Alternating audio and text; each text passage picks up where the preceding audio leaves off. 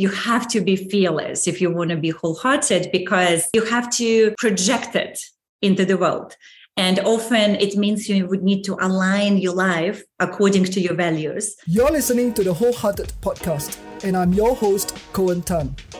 I'm on a mission to set hearts free and inspire people to break out of their self-limitations to create the life of their dreams. Each episode, I speak to people around the world who live with vigor, courage, and authenticity. And I hope their stories can inspire you. So sit back, relax, and enjoy this episode. Hello, listeners. Welcome to the Wholehearted Podcast. I'm your host, Cohen Tan, and I speak to cool people around the world who live their life wholeheartedly, going after their dreams. And I hope that the stories that I share can inspire you to live your life wholeheartedly as well. And today, I speak to my good friend, Yana Fry. I've known Yana for close to a decade, and I absolutely love the work that she's doing. She's a person who's very connected with herself, and she's been traveling around the world, helping to coach leaders to live their life fearlessly. So, Yana, welcome to the show. Thank you so much for having me, Cohen. So, Yana, tell me a little bit of the cool stuff that's happening in your life recently.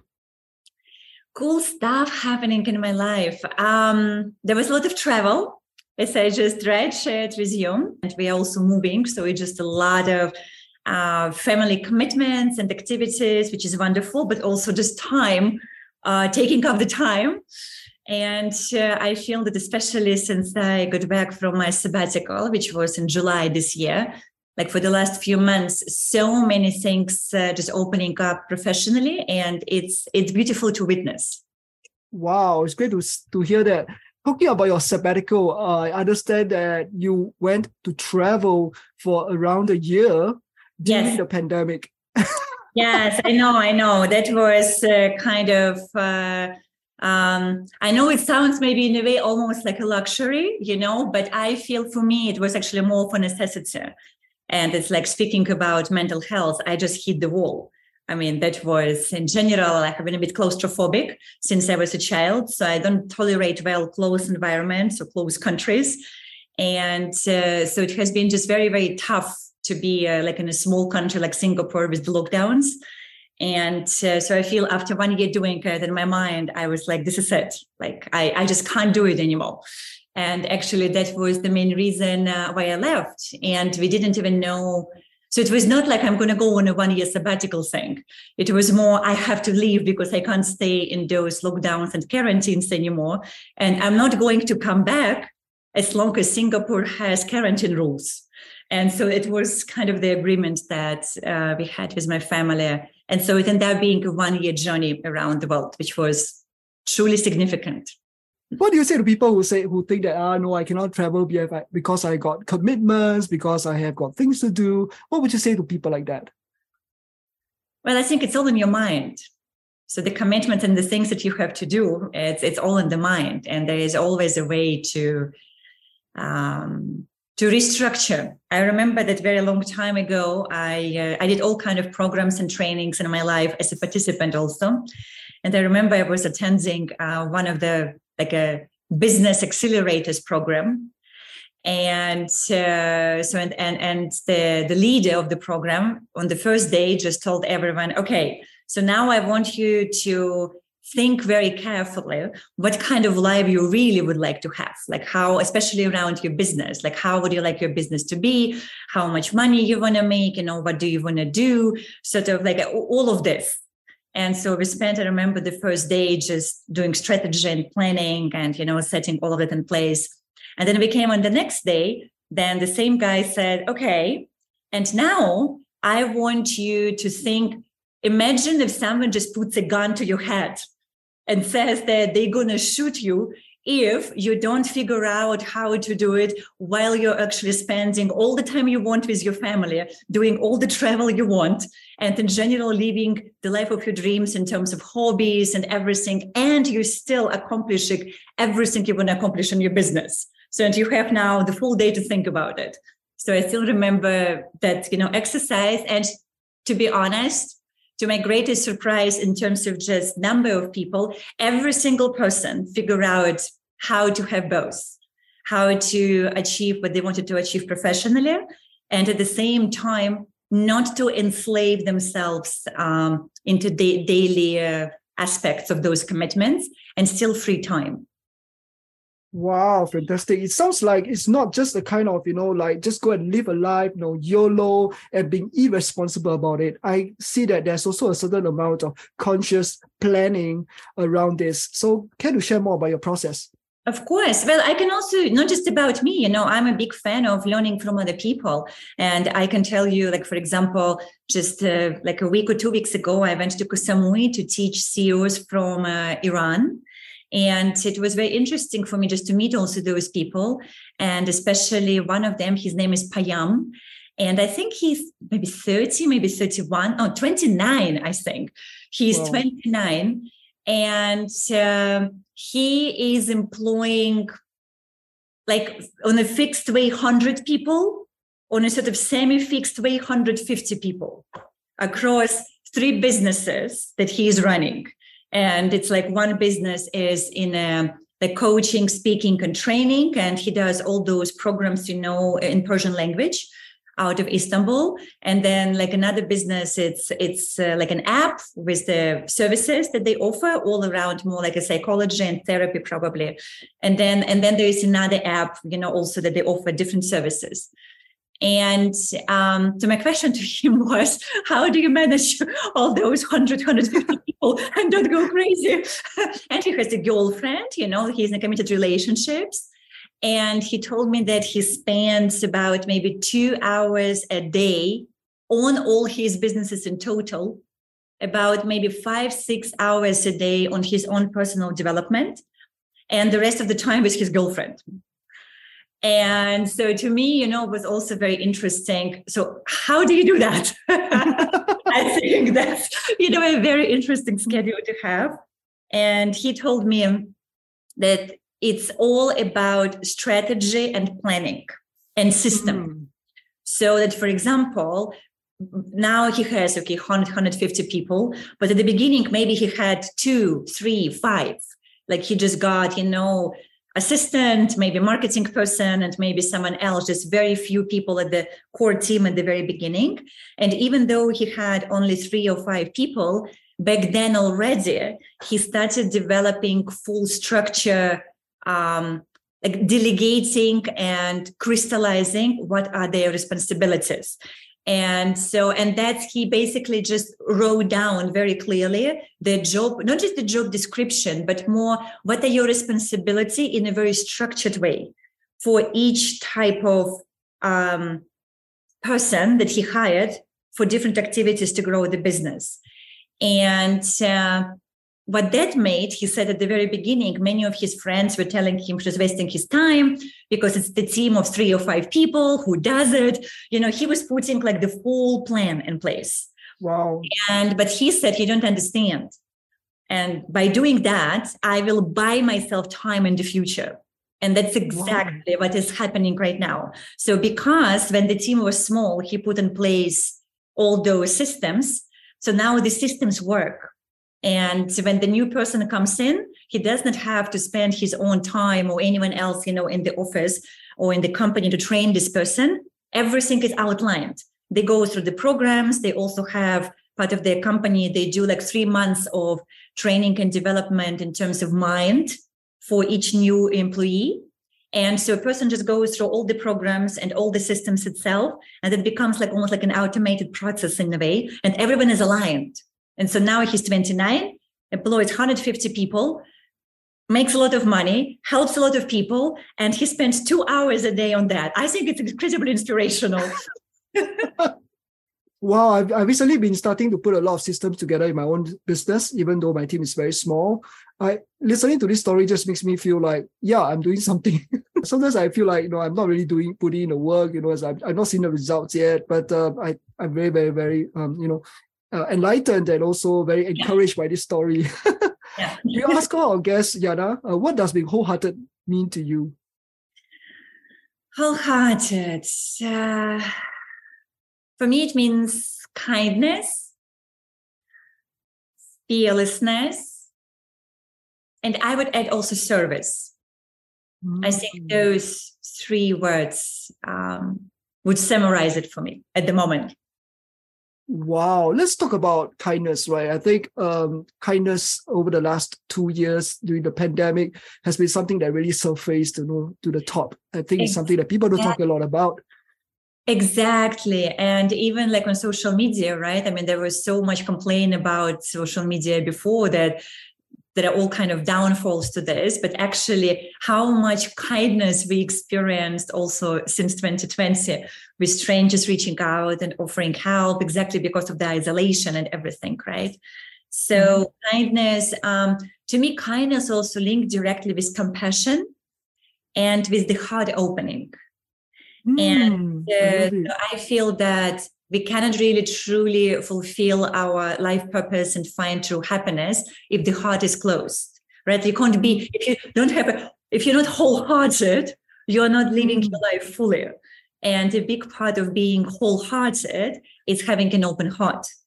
And so what it means when you have an open heart, then it just fundamentally makes you more kind towards others and yourself and more compassionate as a human being. And the way to get there is usually through doing a lot of inner work. That's why, I'm a big advocate of just telling people, go heal yourself, talk to professionals, talk to therapists, work with coaches, go for workshops, go for healing, do something. So heal whatever traumas you ever experienced and any kind of conditioning you felt, limited somehow. You as a person, get rid of all of that, heal yourself. And then when that happens, that brings in a human being into that space of kindness, when you don't have, grudges against other people. You are not resentful. You are not holding on to something that happened 10 or 20 years ago anymore. You're at peace. And so I feel that when you're kind and at peace, that just frees up this energy in the heart. And again, like I think the audience would know about the Heart Math Institute, right? A very famous institution that has been studying the heart and has proven to us that the heart, in terms of intelligence, just much more capable than our mind. So when the heart is fully activated, when the heart is fully open, I would say overall holistic intelligence of the person quantum leaps. And you just become more smart and wiser. Wow, you may not be able to see this, right? But I'm having goosebumps, really, like just listening to you share this. I remember that I've been following your social media posts for some time, and I've always been very inspired reading your posts. You're always bearing your soul, and you're just being so open-hearted out there with your posts. And that's very, very inspiring. I remember once I reached out to you and I said, hey, Yana, it's like, I have a lot of envy for you at the time. That was like, I think about 7-8 years ago. And I said, I wish my life could be just like you, And you said, Cohen, you can do it. Just go do it. And seriously, my life has really transformed and changed just by that little change my mindset. Yes, exactly. And that's, I guess, also, to the original question you asked about people who feel that they might have responsibilities and commitments. I mean, aren't we all? We all have. And it's just a matter how, to me, it's a matter of values and priorities. Like, what is it that you value and what is you prioritize? Like, I know for myself, I value freedom, love, and contribution. So I built my life around it, right? And my family comes, and it is also as a part of it. So that's kind of what I build around. And if something is not aligned with those three values, I put it aside. And I feel that this is maybe the second word, the fearlessness comes in, that you just have to be fearless in a way of your truth. Like, you need to know your truth first, what it is that is really important to you. What are your values? What are your priorities? It requires some self-inquiry. And usually it's not a one-day process. It's not like you go for, one-day workshop and figure out your values. It's a journey and could also change, right, through time, as you go through life. But you need to know what it is right now. And then I feel like once we know the values and once we're clear on that, then you have to be fearless if you want to be wholehearted, because you have to project it into the world. And often it means you would need to align your life according to your values. And in all honesty, sometimes it means making not very popular decisions. And not everyone is going to be entirely happy with your decisions, particularly family members or your closest friends or people, who like in your very close circle. And maybe they get to use to know you as a certain character, as a certain personality. But, people might not always be very supportive at the beginning. So you have to be fearless. You have to be strong in your truth and still kind, right? That's why I'm saying kindness is important. Oh. So it's not kind of like, well, whatever, I'm just walking out of this marriage or I'm walking out of this commitment and you do whatever you want. Now it's about me. How sometimes I have seen people doing that. I think this is an extreme. Yeah. So that's why kindness is important, where you honor your truth, you're strong and you feel it's about it, but you're still compassionate to people around you. And it's finding the way that's harmonious as much as possible while you're still pursuing your truth. Wow, I think I can end this podcast episode right now here because we really got so much value from that. But you talk so much about kindness and also living fearlessly. But I think in one of our previous chats, I recall you shared it wasn't always like that, right? When you were younger, you had to leave your homeland in search of freedom, one of your values, right? So can you share with me a little bit more about how your past experiences, your background has shaped you to be the person you are? Sure. And I feel maybe, that's what they always say, right? Our environment, and particularly our childhood environment, or the first, actually not just childhood, the first 21 years of a human life is the forming years with everything. There are different stages. I mean, psychologists say we go through 7 years of stages that we develop in a different ways, but fundamentally it's first 21 years that sets the course. And just my first 21 years were very unfree, and I was born in St. Petersburg. I mean, I was born during the USSR time still. And then we kind of lived through the system collapsing. And this is when the new Russia came in. And the country was thrown for about like a decade in the 90s into criminals, ruling over the country. And I know, like in the modern world, people laugh sometimes and say it might still be the case. I don't know. I'm not close to politics, so I wouldn't know that.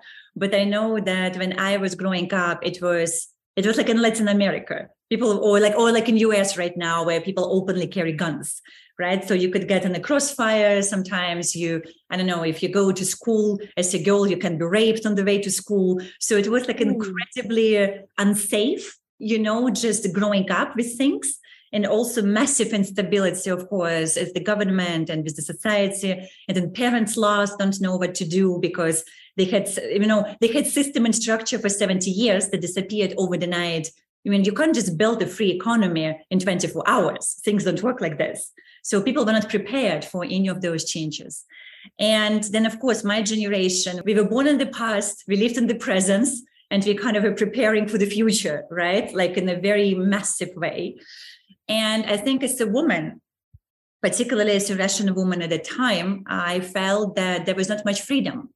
Society was still very patriarchal, and it was kind of like if you're not with the man, you don't have much to say, you don't have much voice, you don't have much value, you don't have much opportunities, and kind of the whole worth of a woman would sort of be perceived through not just a man, but a husband that she has, right? So she doesn't have a husband, she's kind of half of a woman.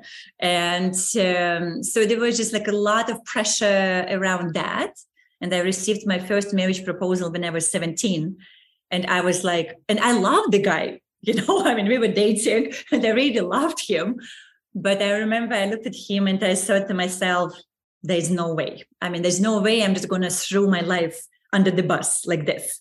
And I chose actually education instead. I broke up with him and I went to the university to study because I wanted to have a better life.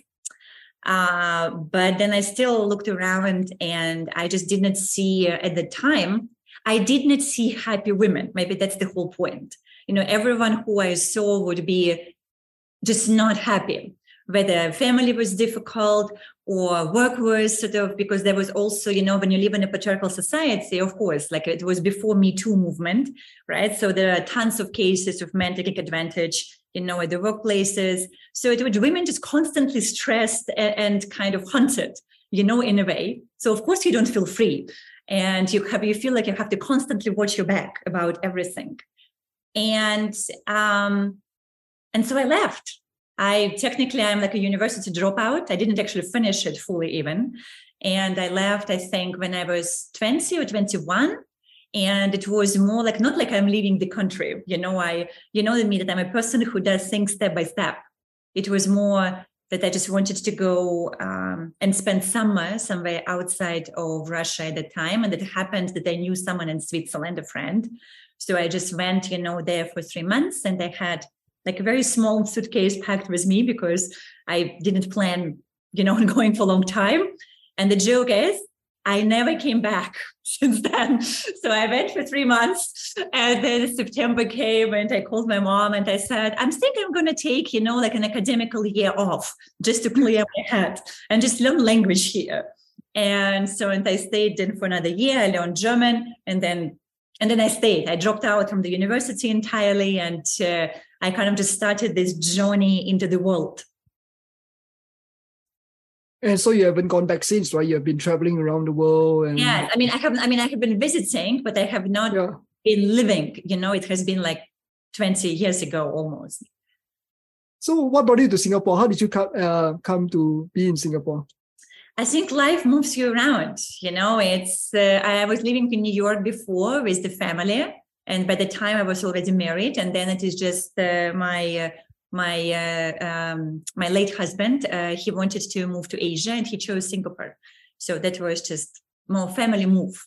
And the joke is, I have never even been to Asia at that time. And I moved to Singapore in 2008. So it was quite of a culture shock, not even travel to this part of the world to show up here and everything, food, weather, people. It's like coming to an entirely different planet where you have absolutely no point of reference. And it was actually really tough with all the integrations. But because, before, I lived in Europe, so I still had to integrate there. Then I moved to US, right? I had to integrate there. And then, so Asia was like my third kind of massive integration like this. So by the time I kind of knew a bit more what I was doing. So, but yeah, it was fun. Great. Actually, Yana, having known you for some time, right? One of the traits that I most admire about you is I would describe you as a person who I think of as very fluid. And the word that really comes to my mind is formless. Formless, not as in, that you're all over the place, but formless in the sense that you're very flexible, you're very adaptable, and you're very fluid.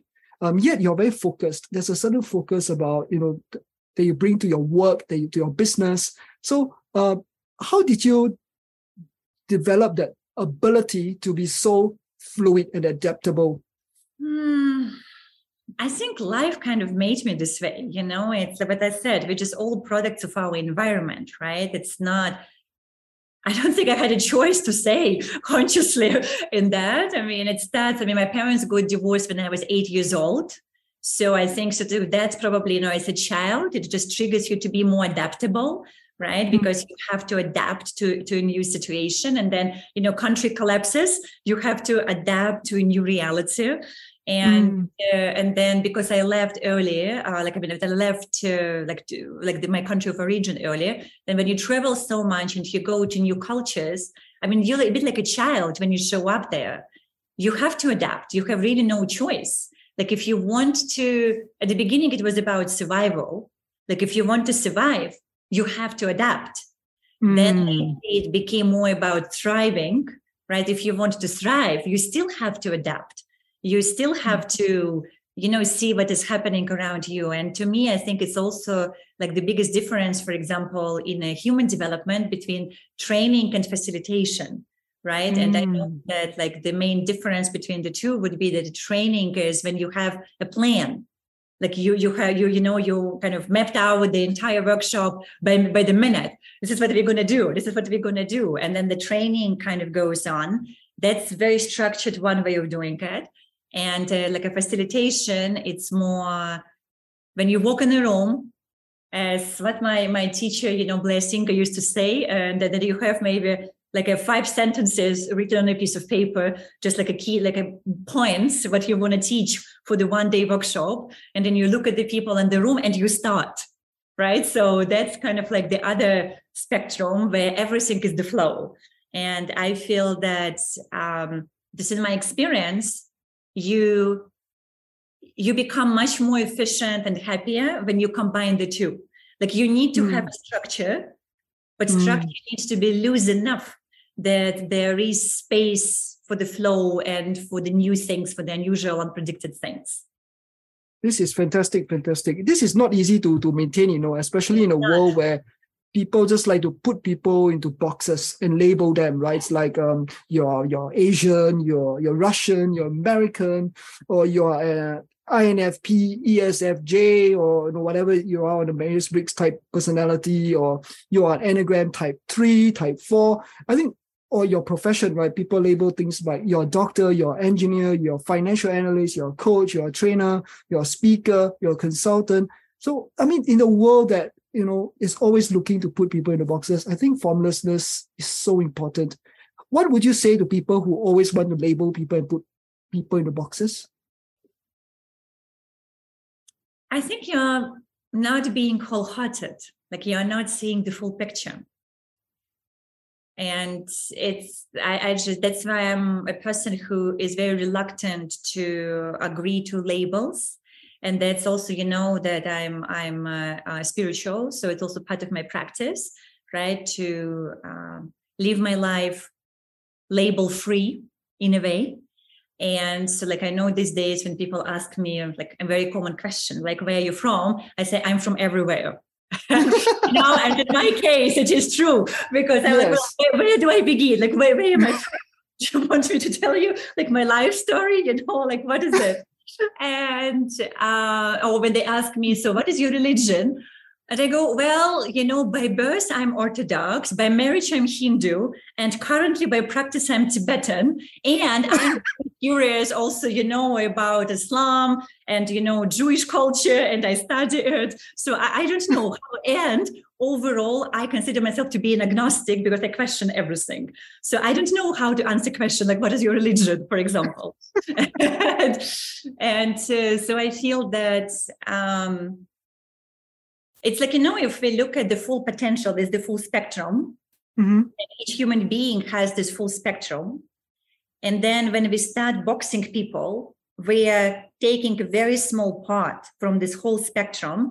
And that's what we tell them that they are. Or people tell them themselves, like, this is what I am. But you're also so much more that you just thrown into the garbage and, and not valuing. And I feel like where we are heading, it's actually less about specialty. Like I just had a call now with one of the guys about speaking, possibility, and they're doing a festival and a conference, and they were also telling me that they are moving from specialty when it comes to even speaking to more like a cross-disciplinary presentations, combining maybe like mind and art, or like a nature and technology, right? Like combining cross-disciplinary approaches together to see what can happen, what can come together. And I feel that's where we're also heading, because, especially younger generation, like people in their 20s, maybe very early 30s, if I talk to them, no one kind of says that, like, I just want to be a doctor or I just want to be a lawyer. They have all kinds of interests. Like person wants to be a musician and a businessman, or wants to be, a professional dancer and a surgeon at the same time. So I feel that we are moving in time where just society evolves in that sense. And people, especially younger people, they don't want that kind of labels that much in their lives. Wow, I mean, listeners at home probably cannot watch that. I'm just nodding my head non-stop, right? I'm a big fan of this idea that, I think David Epstein wrote a book called Range, right? Talking about how the future belongs to people who are generalists rather than specialists. It doesn't mean that specialists are out, but we have to be like the T-shaped talent, right? We need to go deep in our specialty, but at the same time also have a very wide spectrum of skills that we bring to the table. I recall you once said something which I found super cool in our conversation. You said, I cannot allow my work to dictate the kind of personality I have. Can you share more about that? That's just so cool. It is not just about work. I feel in general about, everything. Family, I would say the same. Like my, people like on social media or my friends perceive me as very, sweet and kind and soft. And so my family members tell you I'm very tough. Especially with those who are closest to me. So it also applies to family life. And I feel particularly in Asia, it's very important because just the way how society is also structured, family has a lot of things to say about how they want us to be and how they want our personality to be. And I feel that both, it's about a free will of a human being. I mean, you're the only one who gets to choose how you want to be. And that's, to me, a big part of the growing up and a big part of becoming wholehearted and a big part of becoming this very holistic, well-rounded person where you know who and what you are and you're honest about it with yourself and others and you align your life accordingly, where then work, of course, becomes also a part of that. And to me, like when I, look around at people, and of course, I mean, we're all humans, right? Like you look at someone and you go, wow. I mean, it's kind of like a mixture of admiration and a bit of jealousy. Do you know what I mean? Right? You go, yes. I kind of admire you, but I also am a little bit jealous about how you are and what kind of life you have. And yes. I think we all have it, right? To some extent, we're all human. And so when I look sort of at someone like that, then the first question I ask myself, do I actually like their life? Like if I look closely, at how they're living. And to me, especially when we talk about business success, and it's still, these days, it's very big, right? You have to succeed, you have to be this and that and that. So when I look at someone's business success, the question I always wonder, what was the price? What person actually had to pay for that. And there's always the price, one way or another. And so, and I look at what that price is. And then sort of sometimes it is health, sometimes it is family relationships, sometimes it is, money, sometimes it is just your own soul. It could be all kind of, things that are happening around. And then to me, when I choose the work that I want to do and where I'm heading, I'm always just very conscious, how is it going to affect my life? So if I'm going like in this direction and I want to do that, how is it going to affect my family? How is it going to affect my health? And am I willing to pay this price or not? And if not, I don't do that. And, if I still want to do something, then I just try to find a way, like, how do you sort of, how do you find a different way of doing it? So that your life is still together and relationship together and you are still, well and sound in your mind and in your body. As you face the challenges of living up to your own and others' expectations, you may sometimes feel lost and lonely. However, know that you're not alone. We are here to support you in leaning courageously into your heart's promptings. If you'd like more tips, resources, and to learn more about how you can live more wholeheartedly, or to book me as a speaker, trainer, or coach, please go to coentan.com. That's COENTAN.com.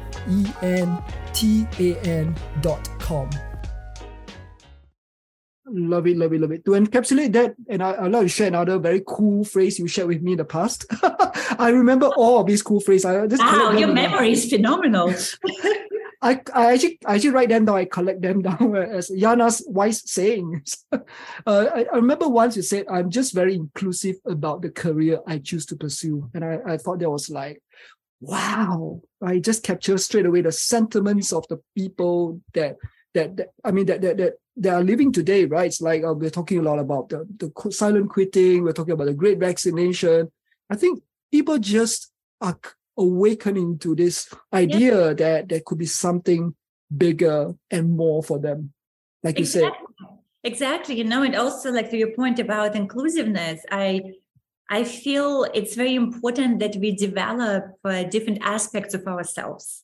Like, for example, I can tell you only now, since now I'm more and more going on bigger and bigger stages, I speak to more and more people, right? And to me, it's very interesting because everyone else around me, including like conferences organizers and, other professional speakers who have been doing it for 20, 30 years professionally. And now, when I go on stage and speak and they go like, wow, like, where did you learn? You're sort of like, you're just kind of, you're like on this journey right now, going on those stages, right? But you come with this presence and experience and delivery. Like, where did you study? Like, what kind of, speaking school did you go to? And I reflected on this and I said to myself, well, none. I didn't go to any speaking school. I didn't even take in my life any like official speaking classes. I'm not part of the Toastmasters. I didn't do speakers boot camp. Like I didn't attend anything.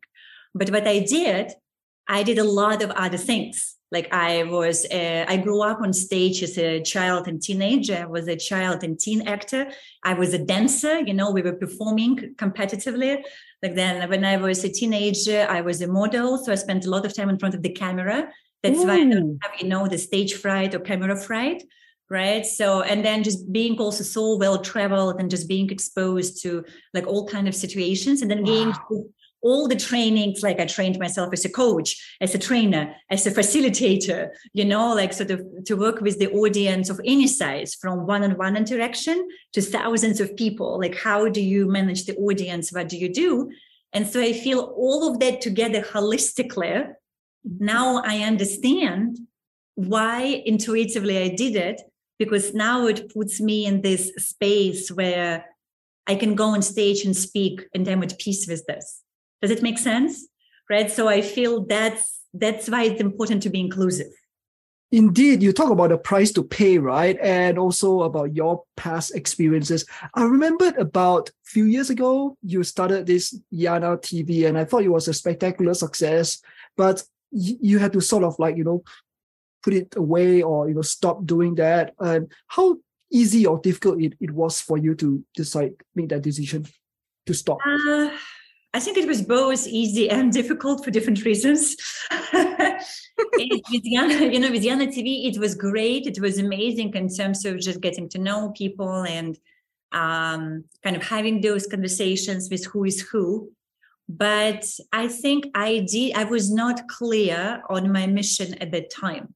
It was more sort of maybe almost like an egocentric thing to do in a way. Right. So if it made me feel good, it sort of made me, you talk to famous people, you talk to successful people, you get to know them. I guess maybe in a way it was sort of my own ego that just wanted, to be polished at that time. And when you don't have like a clear vision and a mission, then it's like a ship which doesn't have a clear direction. And so what was happening then with Yana TV, even though from a commercial point of view and from a popularity point of view, it was developing exponentially.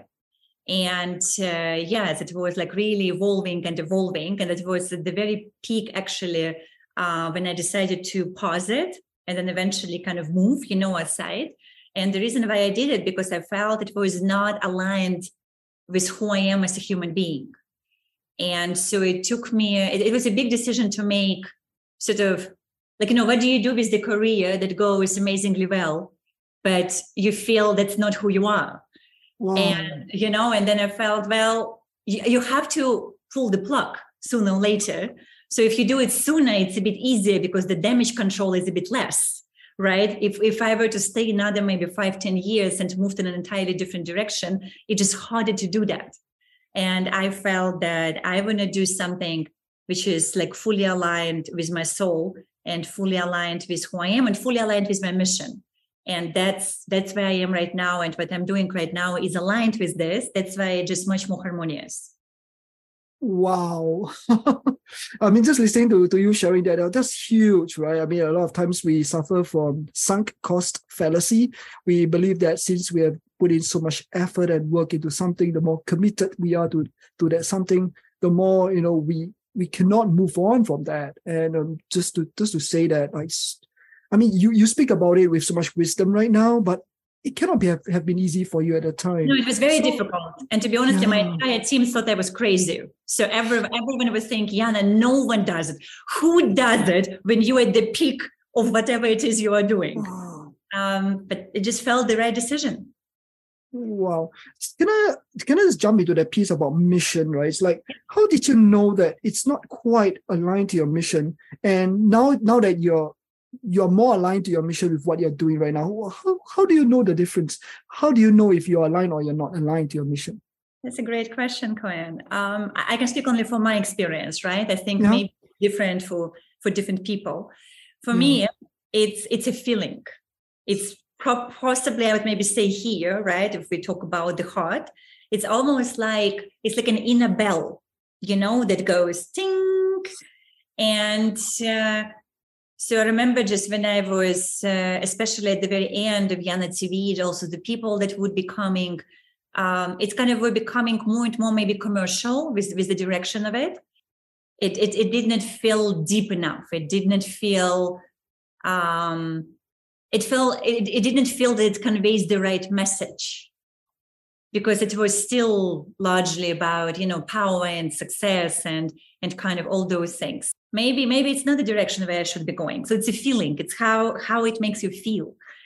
And with what I'm doing right now, which kind of I'm still doing interviews, right, with Timeless Teachings podcast, but those are entirely different. And now it's all around consciousness and human potential and human development and just in general, like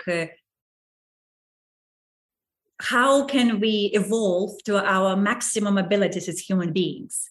And that, for me, my biggest passion, and that's something I have been pursuing myself. And this just feels right. And also it aligned with the mission, and mission became to me clear maybe only in the last year, honestly. So before that, I think maybe I was still not entirely clear.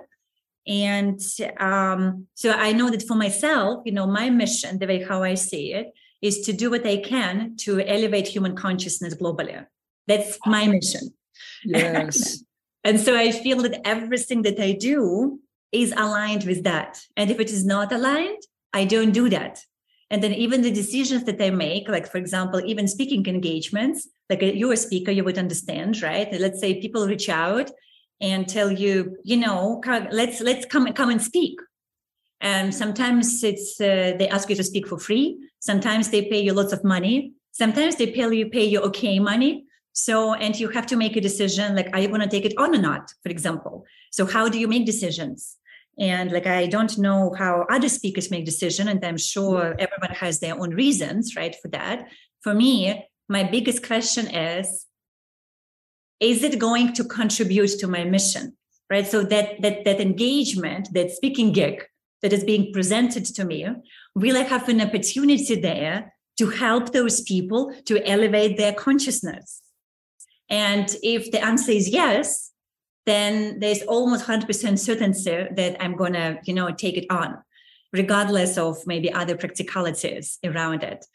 And if the answer is no, then even if they pay me tons of money, I feel it's not worth of my time, because then they would want me to fit in a very specific, rigid box. And if I cannot do what I feel I am here to do, I don't want it. Wow. Such a powerful question, right? It's like, is it aligned to my mission? And I think also to your values, right? That you mentioned early on, your values of freedom, of love, of contribution. Yes. Right? Wow. Wow, wow, wow. I mean, for me, my mission is really to set hearts free, right? And so one of the things that I always look to do is in my workshops, in my coachings, in my speaking, is really to give people, hope, right? It's really to give them hope that, whatever they are going through or whatever they have gone through, it is not as dark as we make it sound, right? And they can heal from that. And so for me, I really want to live according to my mission as well. But how do you know if this potential gig or this speaking opportunity or this engagement is gonna help you to live your mission? Because you haven't met the people yet. It is a feeling. Like I'm still coming back to this. And it's feeling that comes from the initial contact. So let's say conference organizer reaches out, or maybe sometimes I reach out to someone, right, and introduce myself. And this is very initial contact, just the way they talk to me and how they talk and what they say and how they answer questions. That first conversation tells me everything. And it is especially around actually how does it make me feel when I talk with them.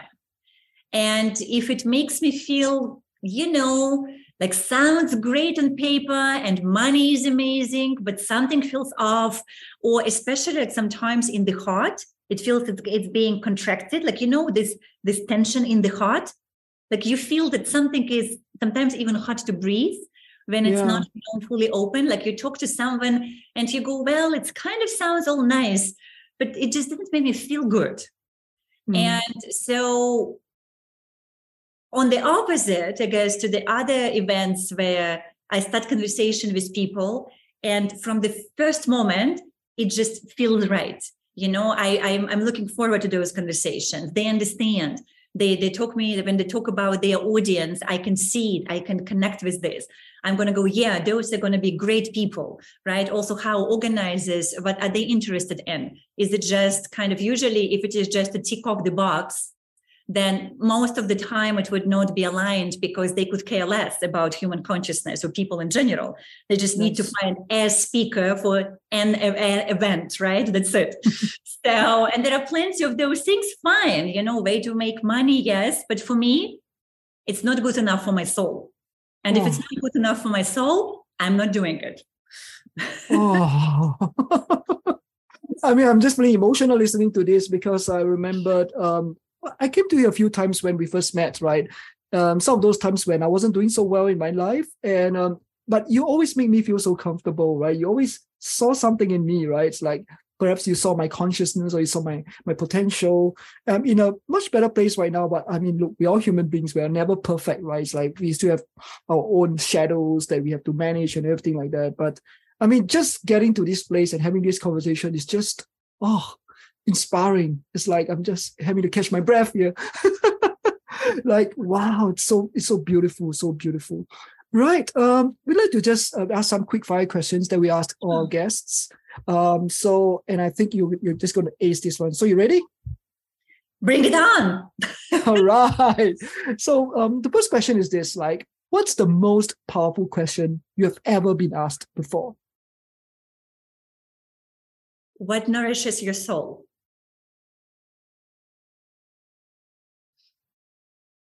I'm just going to pause and ponder that. So beautiful.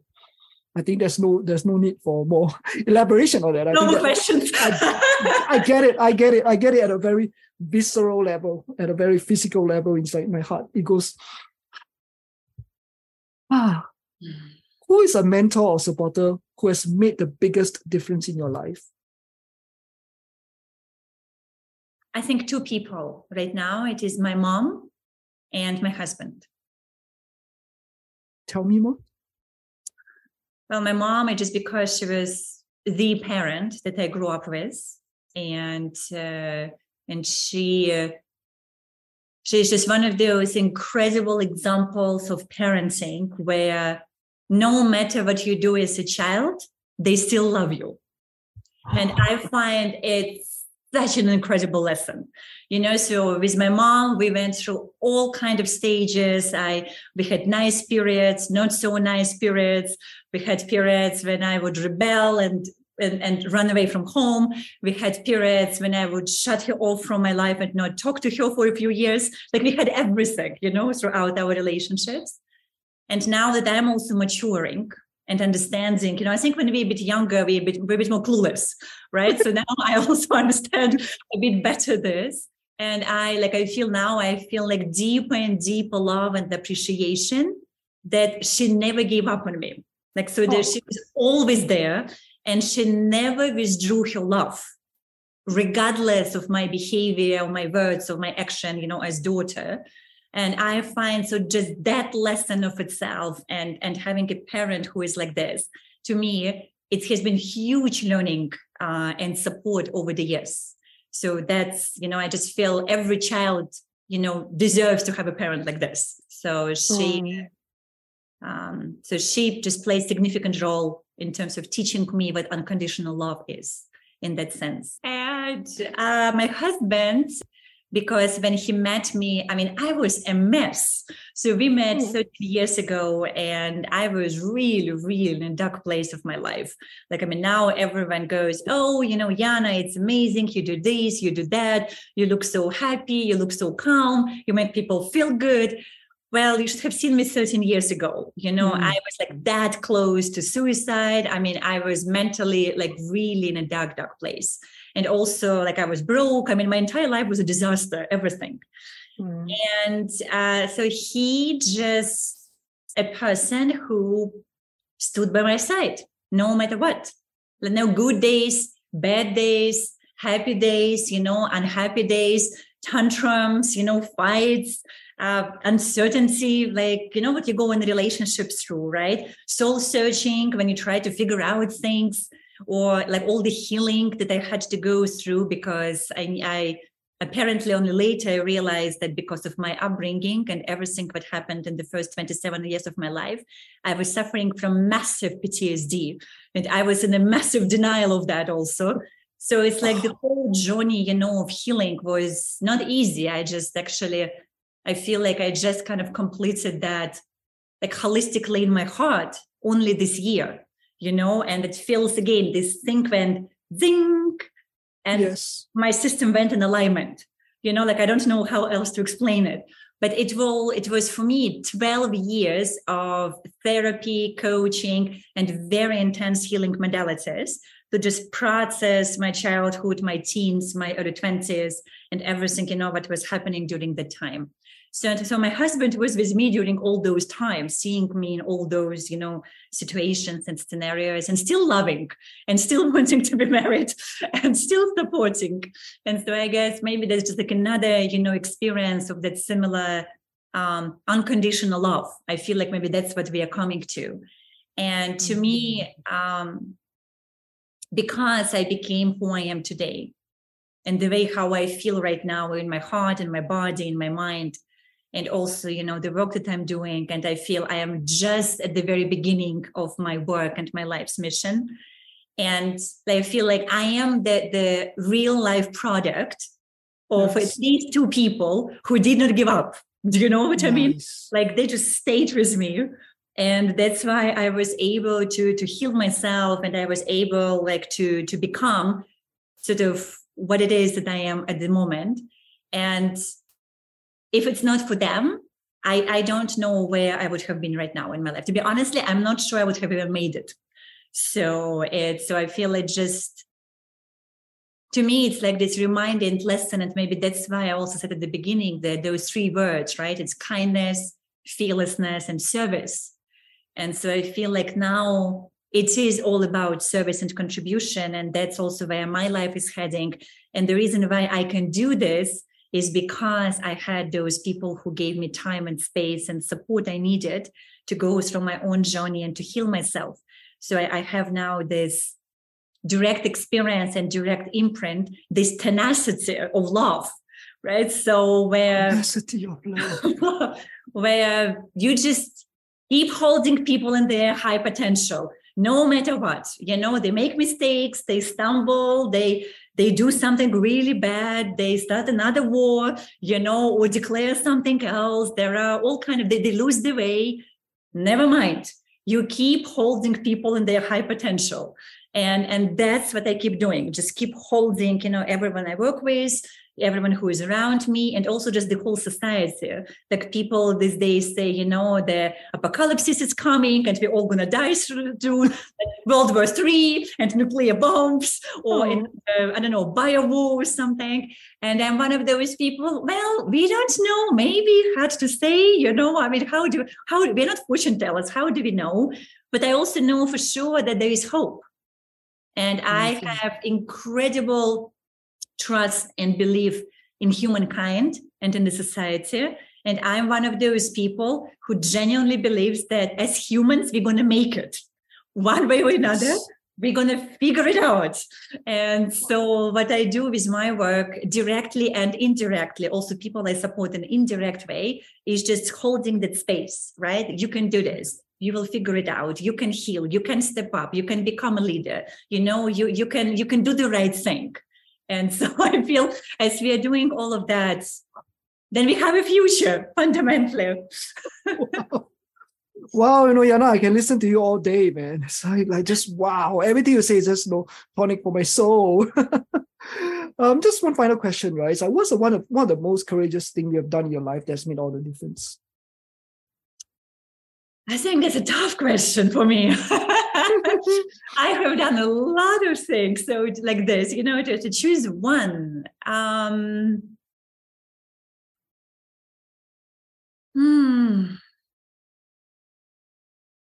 Well, for some reason, intuitively, I still keep going back to this moment when I left my country of origin.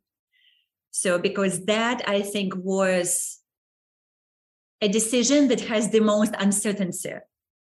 Like all other, I did plenty of courageous, and fearless stuff, but I had built a larger safety net by then, right? So I feel the fact when I was, drop out from the university and leave like into nowhere. And I left, I had like $100 in my pocket that my mom saved, for 3 years probably to give it to me. And there was no bank account, no credit cards. I didn't have any family members anywhere. I had no job, so you're literally leaping into the unknown and you don't know where you're going to land. Are you going to crash? Are you going to fly? So there's just so much uncertainty. And so I feel that probably was the bravest things I have, ever done. And I'm not sure I ever want to do it again like this. It's something you do once in your life. And then I think that's how you fundamentally change the course. But it was incredibly difficult to land and to build and to figure out. And so, which is for me also interesting. Maybe I feel like it's important to say, as I know that soon we want to come to the end of the conversation today, but I just feel it is an important moment where there's so much globalization and interconnectivity. And now with the technology, right? So everyone, there's like so much, we talk with people across the world, we travel so much, we're so connected. And we have a lot of experiences now of cross-cultural marriages, like mine, for example, right? So people are mixing all over the world globally. And at the same time, I can tell you when I go somewhere, I don't know, could be Russia, could be any other country. I go somewhere and I go to a village or to a small town, and I just look at the lives of people who are having it very simple, who maybe live where their parents and their grandparents used to live. When I go to those remote places, villages and towns, there's a part of me, like a part of my heart and part of my soul, that almost in a way, it's like this very white, sweet element of, I wish I had that too. Because when I look at them, I see that their mind is more stable because there are less stimulations. So it's not that bombarded with experiences, with information, with things that you need to deal with. So it's just simpler. And I find it's fundamentally they are in a way maybe even happier, in that sense, because you have to worry about less things. Wow. Thank you so much for sharing. And I really, really love the kind of duality that you're bringing into this conversation. It was like tenacity in love. being fearlessly kind, right? And those are words that we don't normally associate together. We kind of associate them as opposite side of the spectrum, but I really, really like the duality in this whole thing. So thank you so much, Yana, for your time speaking to us and for your humanity. That's very, very inspiring. I'm just so inspired right now. It's like, I think I can go on for a whole week, it's like without losing any momentum. So where can our listeners find out more about you and the work that you do? I think the best way is probably connect with me either LinkedIn, Facebook, or Instagram, because my website is just being updated at the moment. And it is just Yana Fry. So everything Yana Fry. And then so it's very easy to find. And also we can follow your Timeless Teaching podcast for more inspirations. Exactly. And which all of those links, they're also on social media. So everything is tagged everywhere. But then also if you just go Spotify, Apple, Google, Amazon, it's Timeless Teachings. And you will see my face there on the cover. So you'll recognize. So if you'd like to join Yana Nation, just like I am a part of Yana Nation, you can go and find out more. And you can find out more in the show notes. So once again, thank you very much, Yana. And I look forward to catching up with you again soon. It's been so long since we've seen each other. Thank you for having me here. Thank you, Yana. Ciao. Ciao. Thanks for being part of this heartwarming conversation today. If you have enjoyed the show as much as I have creating it for you, I really appreciate it if you can leave a review wherever you're listening to this podcast. And while you're there, why not subscribe to the channel so you won't miss a future episode? To the next episode, stay wholehearted.